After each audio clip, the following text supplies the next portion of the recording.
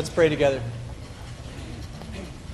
God, I thank you for this time that we can spend together every Sunday morning and just remember what's real.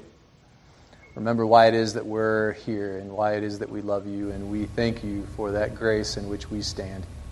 In Jesus' name, amen. So I was talking with someone not too long ago who was checking out Westridge, and he had no real religious upbringing, no church background, and considered himself to be an agnostic, which is to say that for all practical purposes, he's ambivalent to any beliefs in God, really. And he wanted to find out my take on the Christian faith, and I wanted to find out his take on being an agnostic, and so we sat down and we began to chat. But as we began to talk about his own faith, or the lack thereof, he said something that surprised me. He said, as far as the values of the Christian faith go, he said, I can accept that. Because many of the things that I believe in are the same beliefs in the Christian faith. Like, I think it's good to love your neighbor as yourself and all that stuff. And I really do enjoy the whole church thing, he said. The music is great. Messages, but the music's fantastic. But then he paused for a minute and he said, I guess if I were to sum it up in one word, what my real issue with Christianity really is, he said, I'd have to say it's Jesus. I have a real problem with the whole Jesus thing. He said, how can a loving God throw a good person into the pits of hell just because they don't believe in Jesus? Now we've gotten down to the crux of the issue. Which, quite frankly, is an issue that a lot of people have, even people who call themselves Christians. And so I asked him, so then do you believe that everybody in the world then should go to heaven no matter what they've done in this life? And he said, well, no. Well then, I said, who wouldn't you let in? If it were up to you, who doesn't make the cut? He said, well, like bad people. People who like steal and kill and all that stuff. And I said, okay. Have you ever been classified as a bad person in your life at any point? He said, well, I've certainly done some bad things in my life, but, I don't think I would be considered to be a bad person. Fair enough. So we were sitting by a chalkboard, and I handed him a piece of chalk, and I said, okay, here's what I want you to do. I want you to draw a line down the middle of the board, and on the top half, I want you to write heaven, and on the bottom half, I want you to write hell. And then I want you to think of everybody that you know in your life, and I want you to put them in one category or the other. He's like, I can't do that. That's impossible. I said, well, if you believe, like most people do, that there should be people who don't go to heaven, then where do you draw the line? Is it only those who can keep it down to maybe just one sin a day? Or should it be only one sin a month as the criteria for entrance into heaven? Or maybe it's just one sin a year. And if it's just one sin a year, how many of us are going to get in? Because I can tell you that my sin quota is a little higher than that. Or maybe, should we just draw the line based on how severe the sin really is? Should the line be drawn necessarily for people who steal? Can we draw the line there? But what about like the 10-year-old kid in India who's starving to death and he steals a loaf of bread just to survive? What about that? Is he in? Can we draw the line for people who lie? That if people who lie shouldn't be able to get in? And then if we draw the line there, is it for people who just tell big lies? Or can it also be for people who tell little white lies, like when your wife asks you if her butt looks big in this dress? which, by the way, was a lot easier to say in first service when my wife wasn't sitting on the front row. It's no reflection on my wife's butt, because she has a perfect butt. Oh my gosh. So, where do you draw the line? And then, if you're somebody who is considered to be in the top half, do you then look down on those who are in the bottom half? How does that play out? If you were God, and you had the chalk, where would you draw the line?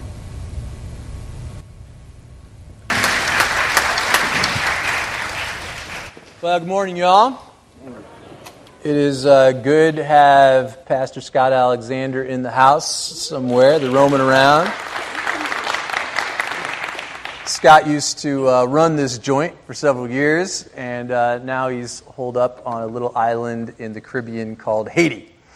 And he runs an incredible ministry there, and we're blessed to have him. And we actually have a group going in October, so if you were part of the car wash thing last week, I think we had like 122 cars, but I think that they held everybody up at gunpoint to get them to the car wash. But anyway, all that money goes to get the group over to Haiti to serve with them, so we're very blessed. So I just want to wrap up this little two-part series that I'm doing called Flawed, and today it is the truth about grace. And I do think that this issue that I alluded to earlier of Jesus being the only way to salvation is a real issue for a lot of people. I mean, it really does, when you hit that question, how can a good God throw good people into hell just because they don't believe in Jesus? I mean, that's a tough question that, a lot of us have to grapple with. And I think it comes down to the question in your own mind, if it's kind of not by God's rules and it's by your rules and you had the chalk in your hand, where do you draw the line? Right? Who's in? Who's out? If you're the decision maker. Well, Jesus came to blur the line. And he came to change the rules, and he said, which was it turned religion upside down when he said, you know what, it's not about being a good person or being moral. It's not about comparing to see whose sins are worse and whose faith is stronger and who's more religious. It was Jesus who blurred the lines of what people believed back in that day by eating with the worst of the worst sinners that religious leaders of his day looked down upon. It was Jesus who blurred the lines by forgiving the woman caught in adultery and the man who stole from his own people. It was Jesus who drew a whole new line as he was hanging there on the cross, and he yells out, "Father, forgive them, for they know not what they do," referring to the same men who drove the nails into his feet and his hands. Christianity levels the playing field like no other religion in the world, only kind of in the reverse, in that no one can think themselves any better than anybody else. Christianity is the most inclusive faith that I know, because no matter what your nationality, no matter what color your skin is, no matter how much money you have or don't have, no matter how severe were the mistakes of your past, there is none of us that are good enough. Whereas a lot of religions want to compare on who's the best, this is all about nobody being good enough. We are all considered to be beggars at the door of God's mercy. But Jesus blurred the lines when he said that he would open the door for anyone who knocks. The only one who is excluded from Christianity are those who exclude themselves. God himself does not somehow willy-nilly sit up in heaven and try to decide who's in and who's out. We choose. We choose to either accept the grace of God or we choose to reject it. When it comes down to it, those of us who choose to live with him in this life, the Bible promises that we will then live with God in the next. And it also says that those of us who reject God in this life will also live without God in the next. By its very definition, hell is the place where God is not. And if it's the place where God is not, I don't want to be there. When we reject Jesus, then we are essentially saying, I don't need anybody to save me. I can save myself. But there is none of us that have that kind of power. There's a short story that Jesus tells that illustrates this point better than any other that I know. And while it's a little tragic, it makes things abundantly clear on how this whole thing works. And it's in the Gospel of Matthew, chapter 22. And it begins like this. And this describes this as Jesus telling a parable. So the kingdom of heaven is like a king who prepared a wedding banquet for his son. He sent his servants to those who had been invited to the banquet to tell them to come, but they refused. And then he sent some more servants and said, tell those who have been invited that I have prepared my dinner. The oxen and the fatted calf have both been butchered and everything is ready. Come to the wedding banquet. But they paid no attention and they went off, one to his field, the other to his business. The rest seized the servants and mistreated them and killed them, and the king was enraged. And he sent his army and destroyed those murderers and burnt their city. So Jesus says that the kingdom of heaven is like this big bash that the king is throwing for his son's wedding. And anybody who's anybody is going to be there, and they should feel lucky that they've received this invitation to this special event. If you can imagine for a minute, it'd be kind of like if Prince Harry were to all of a sudden kind of decide that he's going to settle down, which I think he's a little more fun than his brother. But so you receive an invitation to the royal wedding in London. And while you may not be a royal watcher, I promise you that if you received that invitation, you would drop everything, you get on a plane to London, and you would go to that wedding feast. I mean, that would be like an incredible thing. And I also bet that you would walk around with that invitation in your pocket, and everybody that you know, that you would walk around and show that you were invited to Buckingham Palace so that everybody knew. I mean, it would be a special honor, wouldn't it? So when you think about heaven, and who you think is going to get in, and who's going to be invited, and who's not, who do you have in your head that you know for sure they're just going to walk straight through those pearly gates, and there's a big neon sign flashing saying, welcome? And who do you know is going to try to sneak in the back door? And who do you know that there is no way that they are ever even coming remotely close to those pearly gates?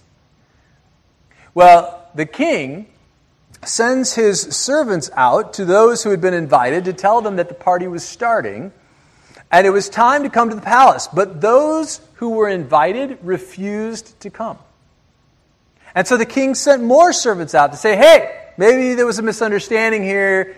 The banquet's ready. It's time. Let's go.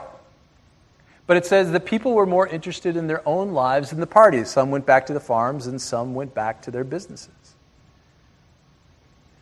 Do you ever find yourself so caught up in the details of life that you just don't have time to commit to anything spiritual?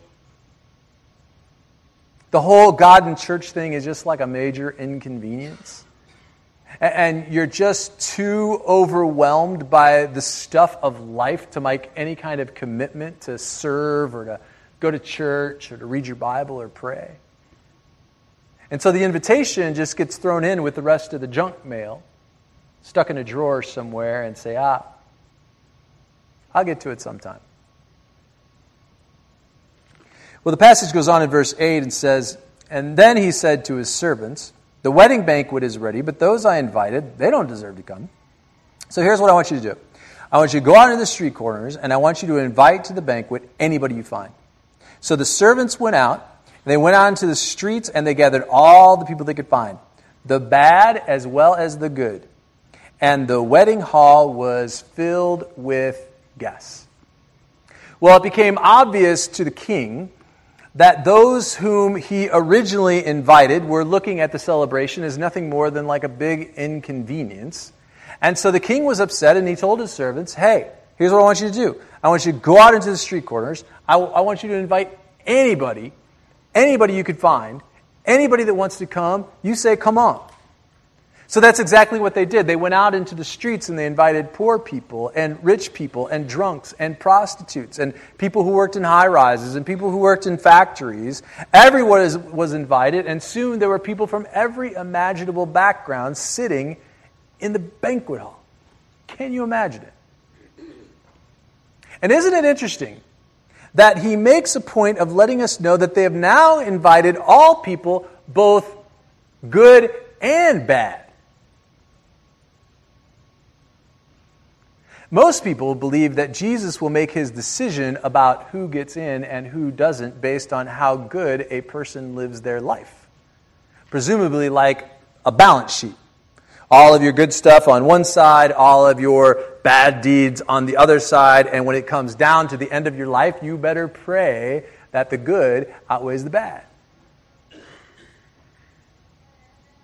But I don't get how, if this banquet is symbolic of the kingdom of heaven, how there's supposedly good people who, of course, were invited first, are no-shows, but then now we see that the banquet hall is filled with people that is both good and bad. How is it that somebody who has lived a bad life gets into heaven? Kind of makes you wonder where God draws his line, doesn't it? Somehow, we've gotten into this comparative morality thing where we say, you know what, I'm not as bad as that person. And no matter how bad is the thing that I've done in my life, it's certainly not bad as what they did. Or we say, how can that person even call themselves a Christian after the way that they lived their life? The bottom line is this. Other people's faith, their mistakes, their flaws, that's none of our business. It's not our place to judge. In fact, Jesus said, before you go looking for the speck of sawdust in your brother's eye, you better take care of the plank that's in your own. In other words, you have enough issues in your own life to worry about without worrying about somebody else's stuff. You ain't got time for that. Keep your focus where it belongs, on your own messed up life. I'm glad the chalk ain't in my hands, huh? Well, as the banquet was getting underway, everyone was having a good time. And so all of a sudden, finally, the king makes his appearance. And we're going to say, this is symbolic of Judgment Day. I am sure that as the king rolls in, the crowd applauds and gives him honor because he was so generous to invite just average people off of the streets. And I'm sure this feeling of gratitude filled the room. But as the king scans the room, something catches his eye. Something's wrong.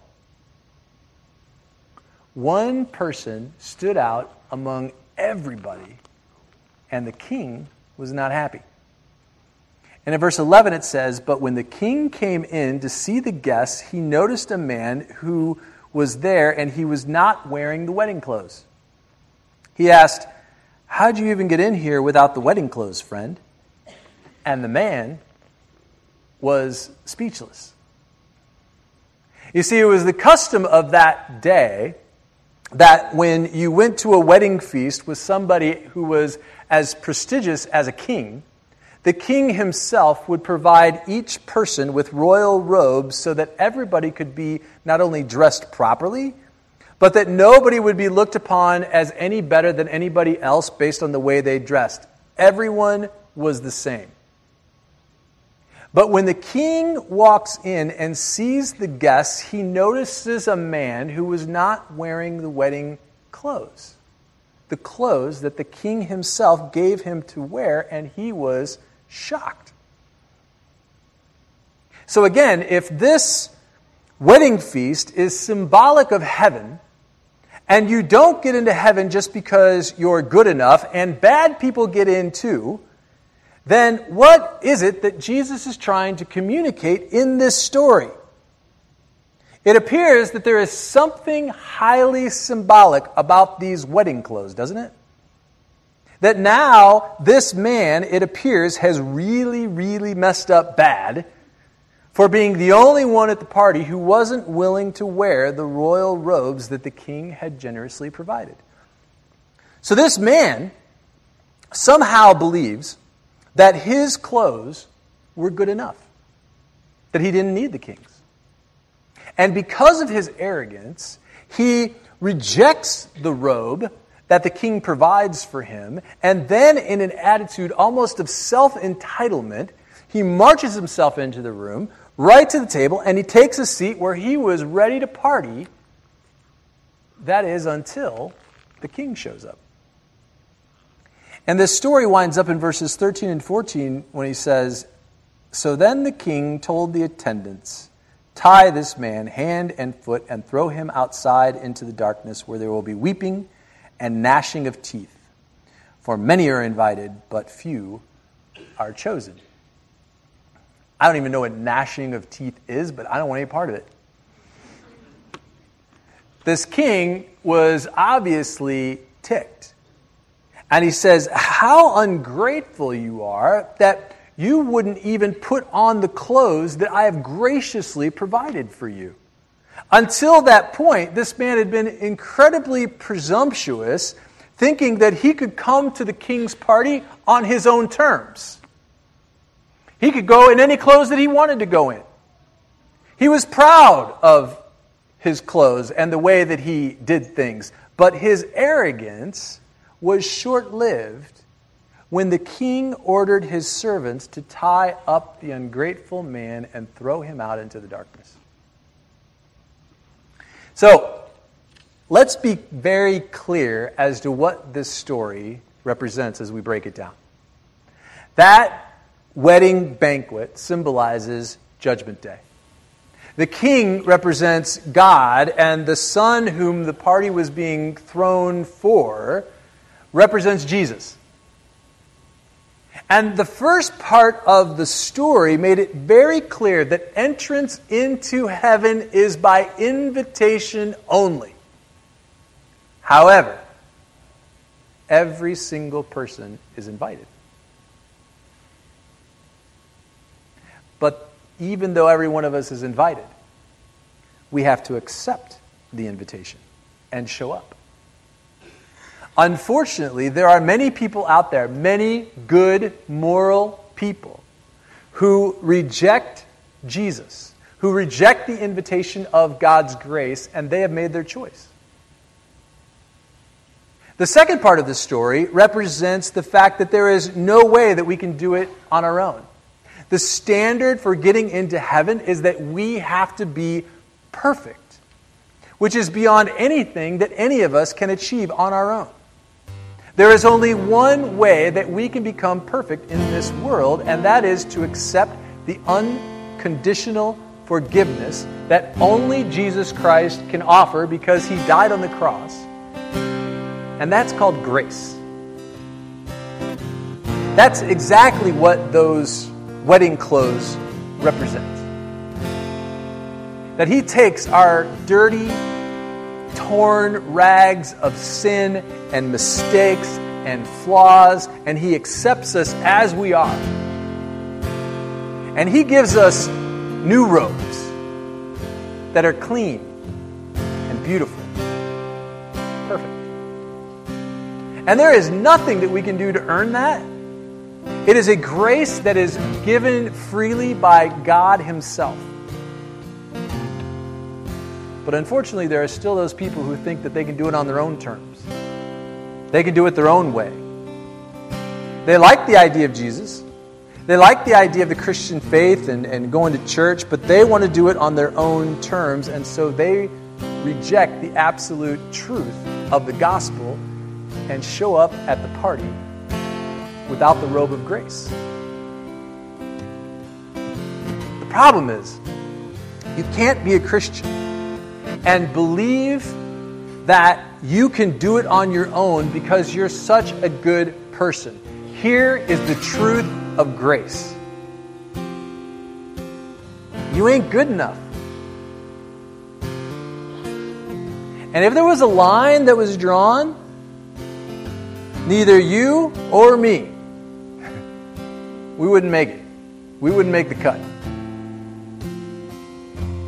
But Jesus got rid of the line. So that now, no matter how badly we've messed up in our lives, by the grace of God, we can be in. But that also means that when we get to heaven, we may just be a little surprised at who we see and who we don't when we start looking around in the heavenly realms, and all of a sudden you spot somebody and you go, how did he get in? Who let him in? Our mission as a church is that we are to bring a little piece of heaven to this earth. That Westridge becomes a place that displays the truth about God's grace. The truth about the God who is the God of second and third and fourth and fifth chances. A place where people who are lost and broken and hurting, a place where people who need Jesus can encounter the radical nature of God's love. And you can encounter a little piece of heaven right here in this place. So let's make no mistake about it. When you finally get there, to heaven I mean, and you're taking a stroll down the streets of gold, don't be surprised when you look around and you see people who were former prostitutes. People who have made serious mistakes in their lives. People who were former thieves. Even some politicians. Very few. Maybe even people who have hurt you deeply in your life. People that you had trouble forgiving. People who've lived messed up lives, like me, who have encountered God's grace before it was too late. Thank God, the line has been erased, and we can all show up to the party together.